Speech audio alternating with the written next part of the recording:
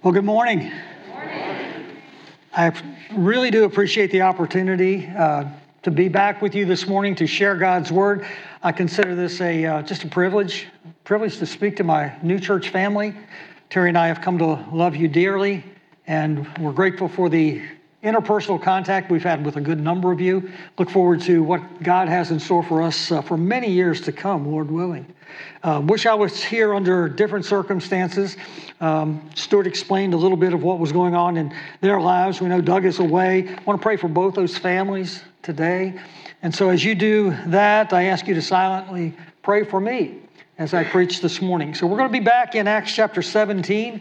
Doug left off at verse 15 last week, and we're going to finish up this chapter this morning, beginning in verse 16 through the end of that chapter. So I ask you to turn there, if you will, with me. I've given a title to this message. I've entitled it An Open Door for the Gospel, and I think you'll see why as we work our way through this passage.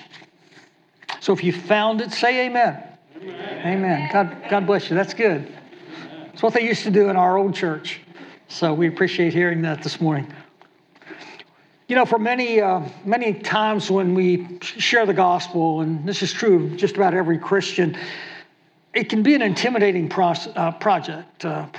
You know, I mean, we share the gospel. Our best intentions go out there. We want to reach somebody with the gospel of Jesus Christ, and sometimes we're not met with a positive response. Sometimes people mock us. Sometimes people will just outright reject us.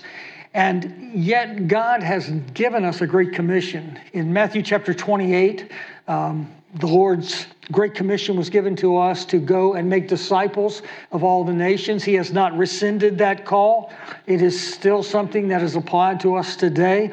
And so we are called to be His witnesses. We're called to be His witnesses from that day until the time of His return, which could be at any time. When you think about the fact that God uses people like you and me, it's really astounding, is it not? I mean, couldn't God have come up with a more foolproof plan for telling others about Him and reaching the world with the gospel than to put it into the hands of people like you and me? But He didn't. He didn't have another plan. He's placed that responsibility squarely upon our shoulders, and He's reminded us that the task of doing that would not always be an easy one. That was certainly true with Paul the apostle. If you remember when God spoke to him on the Damascus road, He told him that he was a chosen instrument that would be used of God, and he would preach actually before Gentiles, before kings and children of Israel. But he also gave this caveat. He said, and in doing so, you will suffer for Jesus' sake. We often think that Paul was some sort of super saint. You know, God gave him this commission, and Paul just had the courage and he had the commitment that set the bar so high that the rest of us could never attain it. And while there's no doubt that God did gift Paul in a very unique way, I'm greatly encouraged when I read how Paul, describes how he felt when he preached the gospel to others. And I refer to 1 Corinthians chapter 2, where he said these words to them. He says, I was with you in weakness and in fear and in much trembling. That sounds a lot more like my testimony than Paul's. And we would expect Paul would have said, you know, God has empowered me, so I have no fear, I have no weakness, I'm able to carry out this commission. But Paul said, no, I was with you in weakness and fear and much trembling. And unless I miss my guess, many of us are in that same boat as well. Whenever we have the opportunity to share the good news of salvation, then we recognize that we can be very timid. We can be very anxious. We can be very fearful. It's not an easy task to tell other people that they're lost. That's a daunting responsibility. Weakness and fear and much trembling. So I want you to keep those words in mind as we work our way through this passage this morning. We're going to begin at verse 16 of chapter 17. And we need to recall that Paul is separated from his missionary companions. He has actually been run out of 3 towns in Macedonia to the north, the cities of Philippi and Thessalonica and Berea. He's been forced to flee southward, and he's by himself at this point. Now, his others, Timothy and Silas, are going to be joining him shortly, but he didn't know when. He prayed that it would be soon, but he wasn't really sure how long he would be in Athens by himself. If you know anything about Athens in the ancient world, then you know that it was an intellectual city. It was also a very influential city in the world at that time. If you've ever been in a large metropolitan city by yourself for the first time, you've never been there before, no one knows you, you know no one else, you don't know where streets are leading, then you know how intimidating that can be. It can be a very frightening experience. Paul could have laid low. He could have waited for Timothy, could have waited for Silas. He could have laid low and hidden out, stayed in his room wherever he was staying until they got there, because there's strength in numbers when we share the gospel. But Paul chose not to do that. Paul ventured out into the streets of Athens, and he was on a mission from God. God had given him this mission. He wanted Paul to preach the gospel wherever he was. And so in spite of his fear, in spite of his weakness, in spite of his much trembling, he was determined to fulfill that purpose that God had called him to. Now, in 2 of the letters that Paul wrote to young churches, to fellow believers, he actually told them that he looked for this kind of opportunity. He looked for opportunities to preach the gospel where Christ had not been preached. In fact, in his letter to the Corinthians, 1 Corinthians chapter 16, he said, in Ephesus, relating to the time he was in Ephesus, he said, a wide door for effective work has opened to me, and there are many adversaries. So he's got this wide open door to preach the gospel. That's good. But then he was warned there's going to be people who oppose you. There are going to be adversaries there. Writing to the Colossians sometime later, he told them that they should pray for him, that God would open a door for the word to declare the ministry of Christ. So you see Paul using this expression, this term open door. He wanted an open door to be able to preach the gospel. And we find just such an opportunity here in Acts chapter 17. It's being made available to Paul. We look at this passage together, and there are at least 4 practical principles that come out of this passage that I think could help you and me when we are called upon to share the gospel as well. So let me just kind of lay these out. I'll do it one at a time.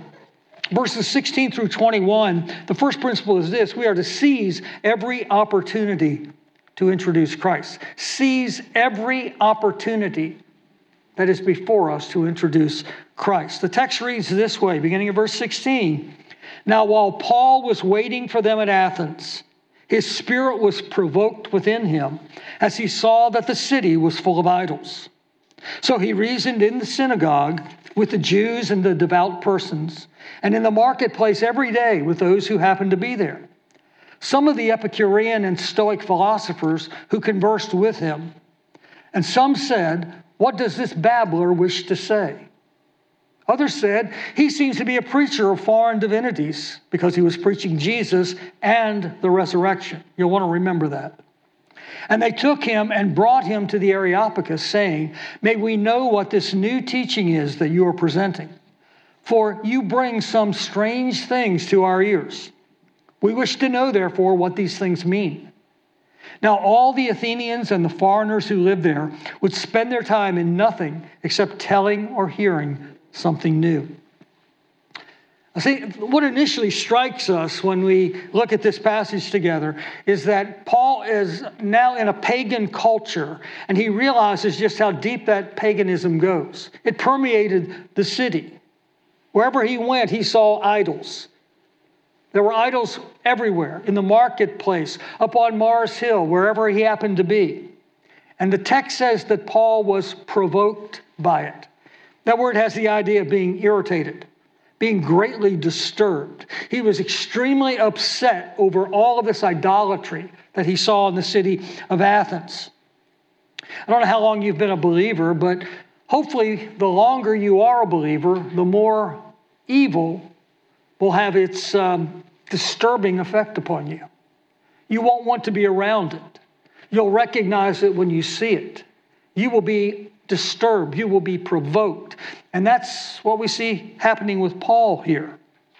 In the city of Athens, we're told that in ancient times there were these altars and statues everywhere. In fact, their number was so great that one writer said that it would be easier to find a god in the city of Athens than a man.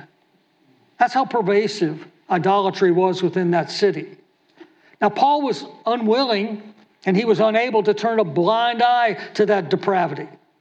And so what he did was, instead of staying in his room where he was, where he could have hidden out and waited for help to come, he ventured out into the city. And the first place he went, as was his custom, was to the synagogue, where the Jews gathered and where the God-fearing Jews met. And the text tells us that he reasoned with them in the synagogue from the Scriptures. That's what they would have been familiar with, the Old Testament Scriptures. But what did he do on the other days of the week? Well, the text tells us that he could be found in the marketplace, speaking wherever the people were. So you can imagine him on the Sabbath day going into the synagogue and reasoning with the Jews and the devout people there. But then the rest of the week, he just went out into the city, into the streets, and he rubbed elbows and conversed, shared the gospel with whoever was there. Among those with whom he conversed on a daily basis were these Epicurean and Stoic philosophers. There couldn't have been two groups that differed more in their philosophy of life. But sometimes you have strange bedfellows when they can find a common opponent. And so that's what happens with Paul. When they heard Paul preaching, even though they differed significantly in their philosophies of life, they came together to oppose Paul, or at least to consider him to be a stranger who was preaching strange truth. They called him a babbler. That's what the text says. The word literally means seed picker. It's a derogatory term, and it has the idea of referring to someone who made their living by gathering scraps wherever they could be found. But so captured by what this newcomer said, the text tells us that they took him. And the word that is used there for taking him does not mean that they invited him casually to come. It means they laid hold of him. They seized him by force. They sort of grabbed him and pulled him along to the Areopagus. Now, what's the Areopagus? Well, the Areopagus was actually a group of city officials, leaders, if you will, who would meet on Mars Hill, the Areopagus itself, and they would discuss public policy. They would dispute religious matters. They would determine judicial matters from time to time. And it is there where, as Paul is proclaiming the gospel openly to the people, that these religious leaders catch wind of it. And they invite him rather forcefully to come and speak to the larger gathering of leaders within the city. It was not the most friendly invitation, but nevertheless, Paul seized upon the opportunity because here was a chance to preach the gospel where he was. So if you're counting, this is actually the third audience that Paul has here in these early verses of Acts chapter 17, verse 16 and following. First of all, he's in the synagogue with the Jews. Secondly, he's in the marketplace with the common people. Now he's going to be before the city officials. Three golden opportunities that are laid before Paul in this strange city to proclaim the gospel.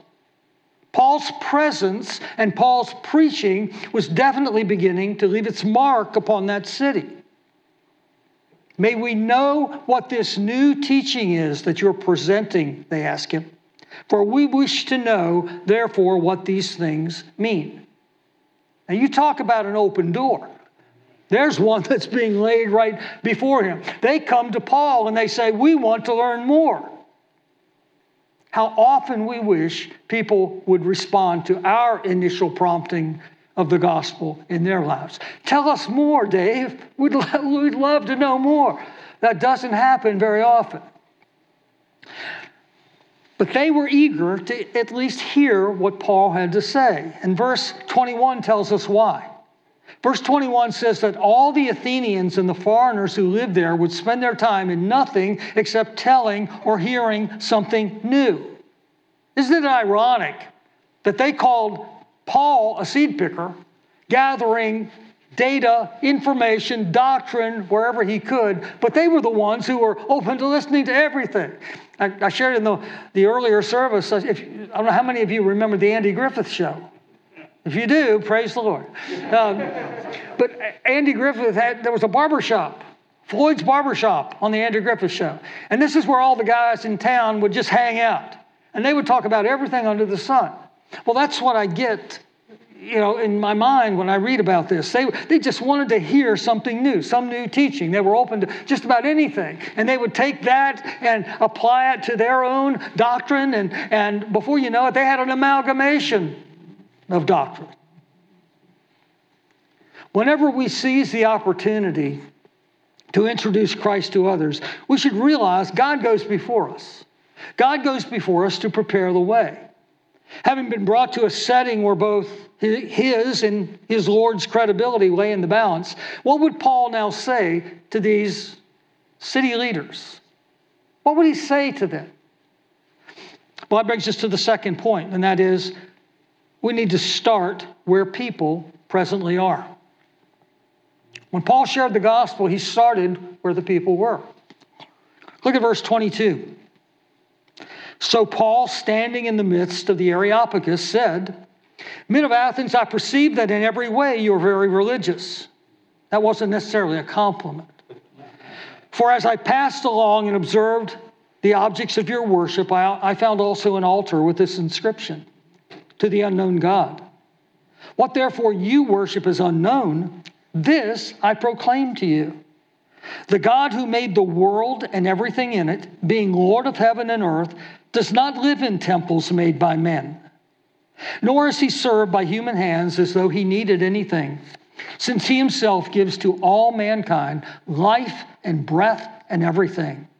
And he made from one man every nation of mankind to live on the face of the earth, having determined allotted periods and the boundaries of their dwelling place, that they should seek God and perhaps feel their way toward him and find him. Yet he is actually not far from each of us." And then in verse 28, he quotes a couple of the Greek poets. I'll hold that for a moment. What's important for us to realize is that Paul did not launch into a litany of scripture verses. How often we are tempted to do that when we're talking with someone who probably has no idea of what the Bible is. Maybe they know it's generally black in color and the words of Jesus are in red. But they really don't know much about the Bible at all. And here we are, we start using our Christianese and we start using throwing Bible references at them. I'm not saying we shouldn't use Scripture, but that is not always the best place to begin. Paul did not begin there. He could have given a doctrinal treatise at that point. It could have been recorded for us in Acts chapter 17. We would have benefited from that. But he didn't. Instead, he started where his listeners were. He looked for common ground with them. And his reference to the altar bearing the inscription "To the unknown God" was the place where he began.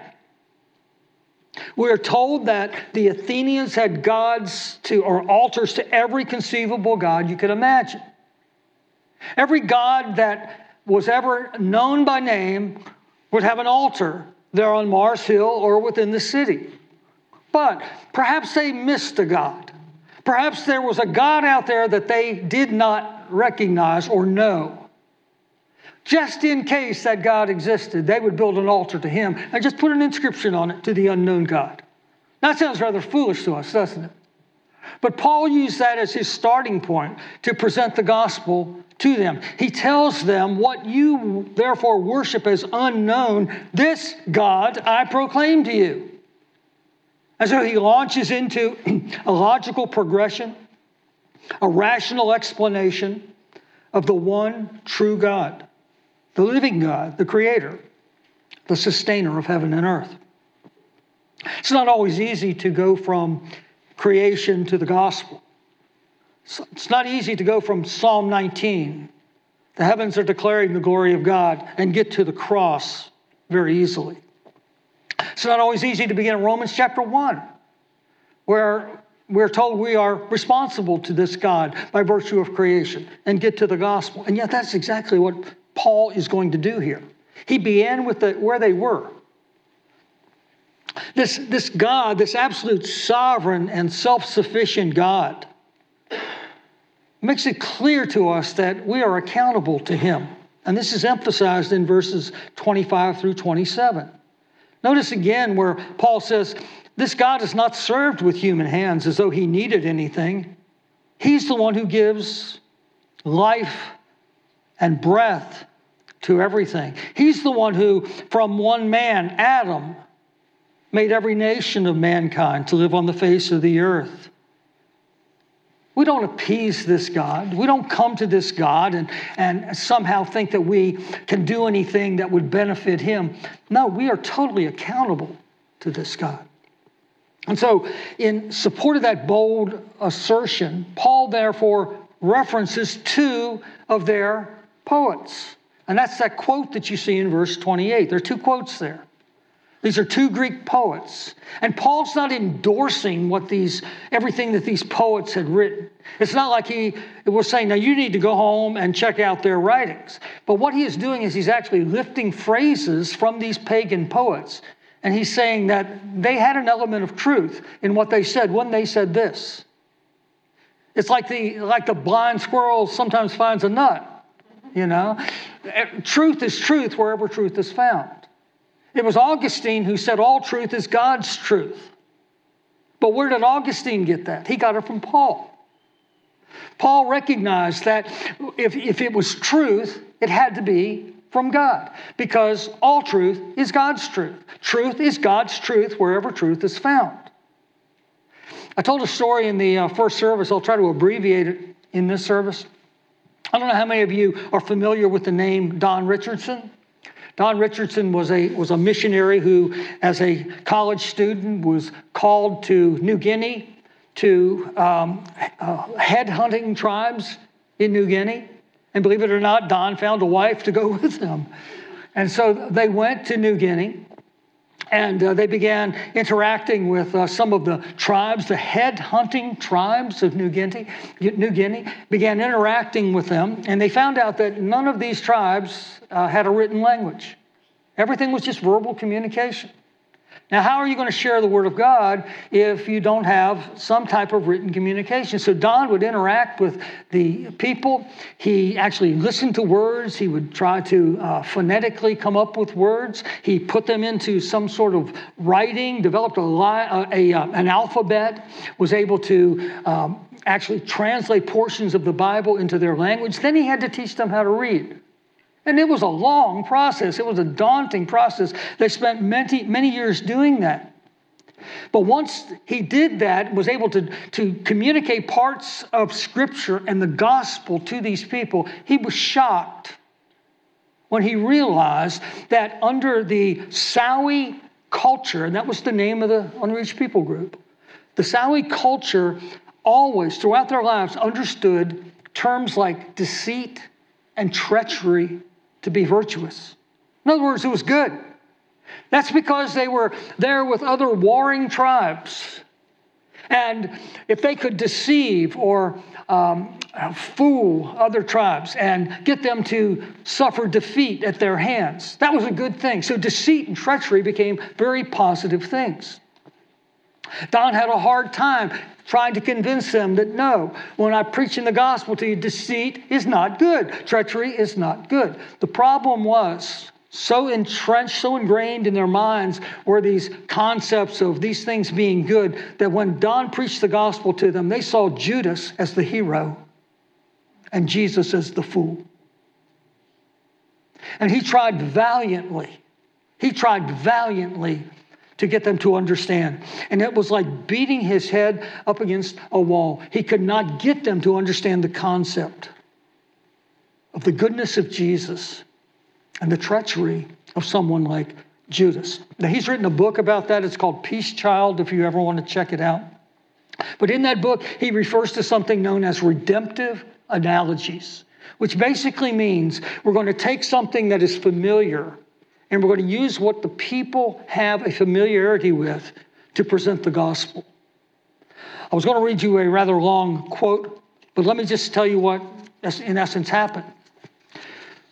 The Richardsons had gained respect among the Sawi people. And when the Sawi people heard that they were going to be leaving their area, because Don was at the point where he felt they just needed to pull up stakes and go somewhere else because they were not proceeding any further with the preaching of the gospel.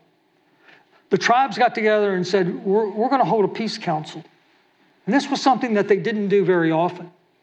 But in this peace council, they determined that what we will do is we will take one of the children from our tribe and we will exchange our child for one of the children in their tribe. And as long as the child lives, peace will reign. If the child dies, peace terms are over. So mothers were tightly clutching their children, fearfully thinking, I don't want them to take my child and give it to my enemy tribe. But one man wanted peace so badly that he grabbed his young child and he actually ran off to the other village. And he gave his son in exchange for another child from that tribe. They realized, without knowing it, that they were coming up with an illustration of the gospel. Because you see, they came to understand that if a man would actually give up his own son to his enemies, that man could be trusted. And it was through that redemptive analogy that Don was able to say, don't you understand? That's exactly what God did when he sent his son to die for his enemies. Moral of the story, the end of the story, is that within a decade and a half, a church had been established with members from those warring tribes coming together to worship God in a sanctuary. It still meets every Sunday. Sanctuary every Sunday, 3,000 to 5,000 people meet in that sanctuary, which they have come to call a house of peace. That's a redemptive analogy. It's taking something that people are familiar with and then introducing the unfamiliar. And if you and I are perceptive enough to our circumstances and the sovereign leading of the Holy Spirit, you and I will also be finding redemptive analogies that can be adapted into the presentation of the gospel. It means nothing more than beginning where the person is before moving to the unknown. And so as you think about family members and friends and co-workers, neighbors, throughout this holiday season that is soon to be upon us, I encourage you to consider the common ground that exists between you and them. And then with God's leading and direction, allow him to open those doors of opportunity to present the gospel. So we said two principles so far. First of all, seize every opportunity to introduce Christ. Secondly, start where the people presently are. The third principle that we can glean from this text comes beginning in verse 29 down through verse 31, and that is to share what you know to be true. Share what you know to be true. Now, as believers in Jesus Christ, we should know the essence of the gospel. Sometimes we make the gospel so confusing when we talk to people. They're basically, and I'm going to simplify this, there are basically just four things you need to know that the gospel entails. The very first of those is that God is perfectly holy and righteous in all of his ways. God is perfectly holy. There is no taint of sin. There's no taint of evil whatsoever with God. He's perfectly righteous in all his ways. That's the God that we are responsible for. A second thing that we need to know is that God, when he created man morally upright. And man sinned, Genesis chapter 3, against the holy character of this God, and now stands guilty before him. So in other words, when Adam sinned, Romans makes this clear, we all sinned. We all sinned. He was our federal head. And every human being who was born after Adam inherits the sin nature of Adam. So therefore, we are guilty before this God. God is holy. We're not. There's a problem. And the problem gets even more difficult when we look at the third point. The third point is this. It is that sin that separates us from God. And it incurs His wrath and His judgment. It's not only that God is here and we're here and we'll live separate ways. No, we are responsible to this God. And we are under His condemnation. That's not good news. So therefore, the good news comes in the fourth point. And that is because man could never attain God's righteous standard on his own. We could never make our way to God. God took the initiative, and when He did, He sent His Son into the world, Jesus Christ, to live a perfect life, to die in the place of all who would turn from their sin and entrust themselves to Him as Savior and Lord. And to put it succinctly, Christ lived the life that we could never live, but we should have. And He died the death we should have died. That's what the gospel is. The gospel is about a holy God. It's about a sinful human race. It's about the judgment that we're under, and it's about the redemption that Jesus Christ came and purchased for us. That was the message that gripped the Apostle Paul, and it's the message that must grip us as well. So Paul begins there, and look at verse 29 through 31. Using the poet's quote, if you will, he says, being then God's offspring, that's what your poet said, we ought not to think that the divine being is like gold or silver or stone, an image formed by the art or imagination of men. The times of ignorance God overlooked, but now He commands all men everywhere to repent, because He has fixed a day on which He will judge the world in righteousness by a man whom He has appointed. And this He has given assurance to all by raising Him from the dead.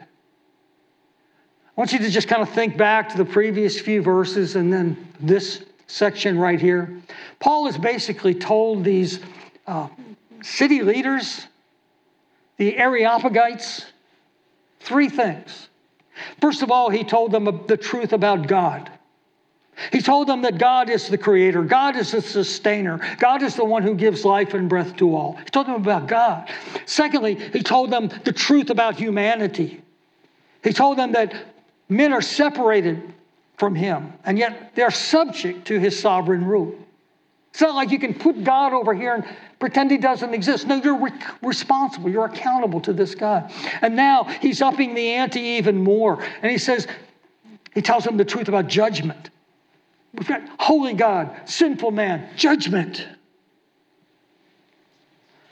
Verse 29 makes it clear that unlike those impotent idols whose altars they kneeled at and worshiped, the one true God cannot be appeased and worshiped in that way.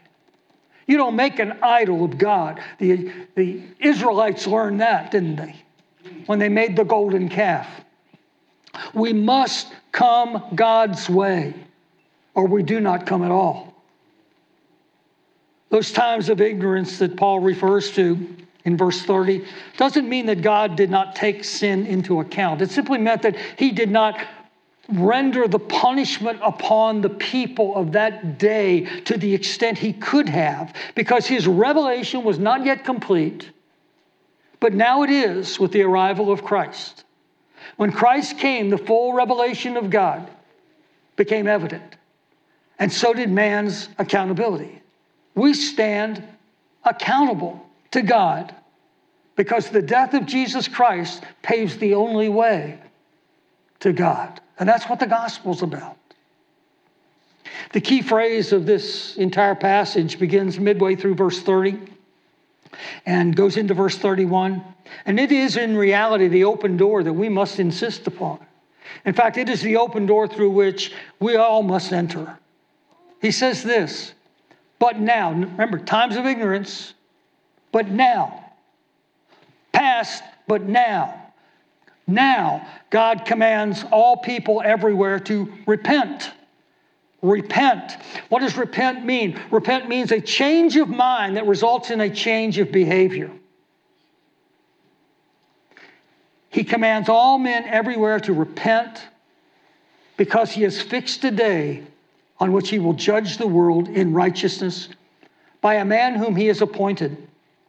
And of this he has given assurance by how? Raising him from the dead. If you wonder who this man is, all you have to do is turn to the 5th chapter of John's Gospel, where Jesus explains to us, it's him. It's Jesus. All judgment has been committed to Jesus. One day Jesus, this Jesus who came and lived sinlessly among us and who gave his life on a cross, poured out his blood, died, was buried, and rose from the grave. One day that same Jesus is going to judge the world. And when Paul tells his audience that such judgment is certain, he demonstrates the validity of that assertion by pointing to what? The resurrection. The resurrection of Christ. Just pause and think for just a moment. Apart from the historically verifiable truth that Jesus was bodily raised to life from the dead after shedding his blood on the cross and being buried, there is no hope that any member of Adam's race will ever be saved. That's Paul's point throughout this passage. Apart from the resurrection, there is no gospel. In fact, that's the very hook that Paul used to even gain a conversation with these people. Look again at verse 18. It says that what gained him a hearing was because he was preaching Jesus and the resurrection. You cannot divide Jesus and the resurrection. You say, I know that. But how many times do we talk about Jesus and don't really get to the essence of who Jesus is and what Jesus did? Christmas season is typical of that. Sentimental Jesus is flowing all around. Yeah, we look at that tiny baby in a manger, and isn't that sweet? Away in a manger. We sing these songs about the baby who came, but that baby grew up, and that baby lived a sinless life. That baby gave his life on a cross. That baby died. That baby was buried. That baby rose from the grave. He is King of Kings, and he is Lord of Lords. And if you try to separate Jesus from the resurrection, what you have is no gospel at all. That door is closed. In fact, it is bolted shut. Paul made that clear in 1 Corinthians 15. When he says, I declare to you what is of first importance. Christ died for our sins in accordance with the Scriptures. He was buried. He was raised on the third day in accordance with the Scriptures. That's Paul's message. And it's got to be our message as well. There is no other message we have to proclaim. Someone texted me this morning knowing I was going to preach today, and they said, give them Jesus. He said, give them Jesus. I said, I have nothing else to give. There's nothing else I can give people but Jesus. Paul availed himself of every opportunity to introduce Christ. He started where people were. He shared what he knew to be true. And he did that while resisting the temptation of watering down the gospel to make it more palpable to those who heard him. He spoke what he knew to be true, and he stayed on point. That's because his interest was not in gaining converts, but in making disciples. That's what Jesus told him to do. So whenever the gospel is shared, you know this to be true, there's a variety of responses. People are going to respond in different ways to the gospel message. Look at verse 32, and this is the last point, submitting the outcome to God's will. We need to, not worry about the results per se. I mean, we long for people to be saved, but ultimately it's in God's hands. He's the sovereign God. Our job is to give the gospel. Nobody comes to Christ except the Spirit draws that person to Christ. But they can't be drawn to Christ unless they hear the message. So verse 32, when they heard of the resurrection of the dead, some mocked, but others said, we will hear you again about this. So we see two responses here. One is outright rejection. The text says some mocked, and that word means to jeer. It means to scoff at. It means to make fun of. It means to ridicule. And probably you've had that happen to you if you've attempted to tell somebody else about Jesus. If that happens to you, if you give a solid presentation of the gospel and somebody mocks you and says, what a fool you are to believe that, take heart, because there are countless saints who have gone before you who have had the same response. But there's a second group. Second group of respondents are those who were curious, but they had no commitment. There was curiosity, but there was no commitment on their part. They said, we will hear you again about this. You've probably had that happen. Yeah, we'll have to talk about this later. Or maybe we can talk about this next week. Or the next time we see each other, people say. Another day. Another time, perhaps. But nobody knows there's going to be another day.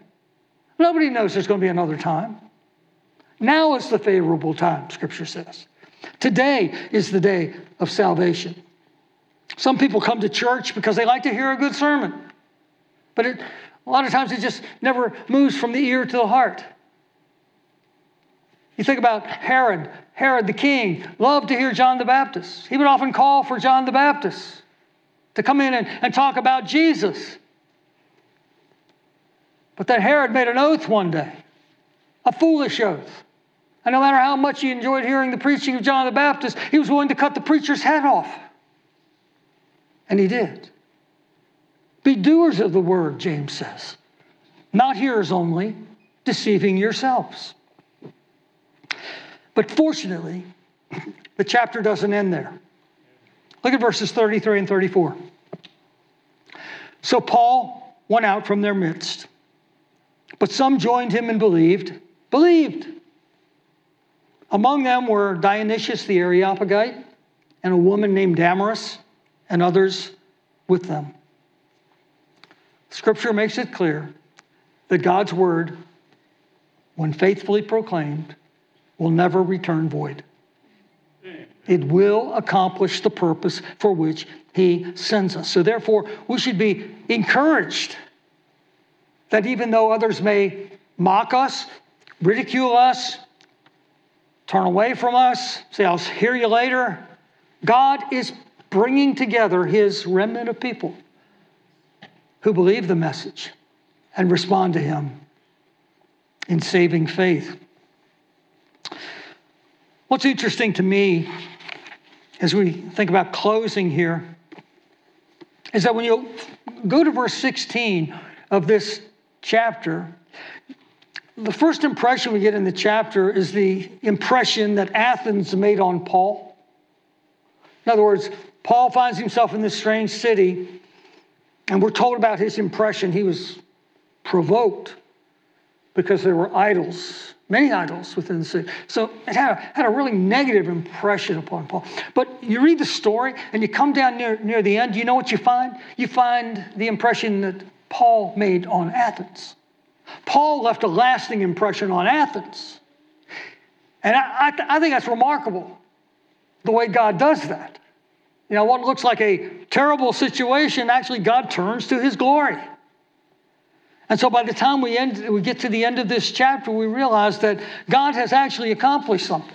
You say, yeah, but more people turned away from Paul than turned to the gospel. Well, yeah, but nobody would have turned to God, humanly speaking, had Paul not been there to proclaim it and was faithful in doing it. That's the takeaway from this story. Hear me carefully. You and I have an Athens. We may not call it that. We don't call it that. But we have an Athens. We have a place where we live. We have people we interact with. And that could be wherever, whenever, whomever we're with. God leads us to the open doors in our Athens so that we might enter with a message of hope for those who have no hope and are probably unaware of their greatest need. That's what we've been called to do. And the purpose of this message has not been to put a guilt trip on you, or make you feel badly because you're not as faithful a witness as you think you should be. But it's to give you hope. It's to give you hope and even joyful anticipation that whenever you open your mouth to speak the gospel, that God is using that in people's lives.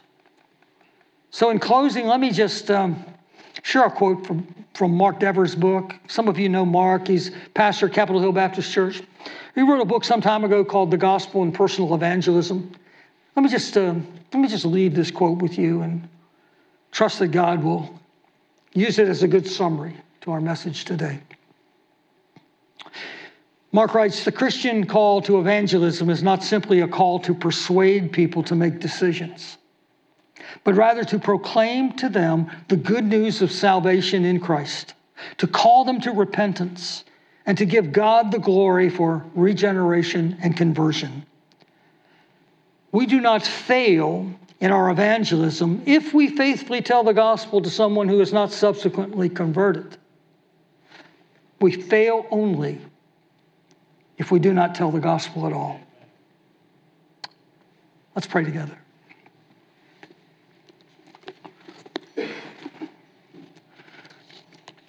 Father, we thank you for the grace that drew us to Christ in the first place. And we thank you for the fact that you have entrusted to us the ministry of reconciliation. As we interact with this passage this morning, and as we consider the times in which we live, we realize that there are many who stand in need of hearing the gospel. And maybe we are the only people in their lives who can give it clearly. As we think of this time of the year and the advent of our Savior coming into this world, perhaps these are days of greater opportunity than we typically might experience. And so we ask that you would help us to be sensitive to the leading of your Spirit, to be able to, first of all, understand clearly the gospel, and to be able to share it in a manner that can be used of your Spirit to draw people to yourself. Lord, it's an awesome responsibility to be ambassadors of Christ. And yet, Lord, it is also a great responsibility. We thank you for the privilege of knowing you, having sins forgiven, and being entrusted with the ministry to give good news to those who are without it. May we seize those opportunities. Look for those open doors. Keep us faithful, Lord. Help us to overcome our own fears and weaknesses and trembling, but to march with boldness into the fields to which you send us. We thank you. We praise you. We worship you. And most of all, we love you. In Jesus' name, amen.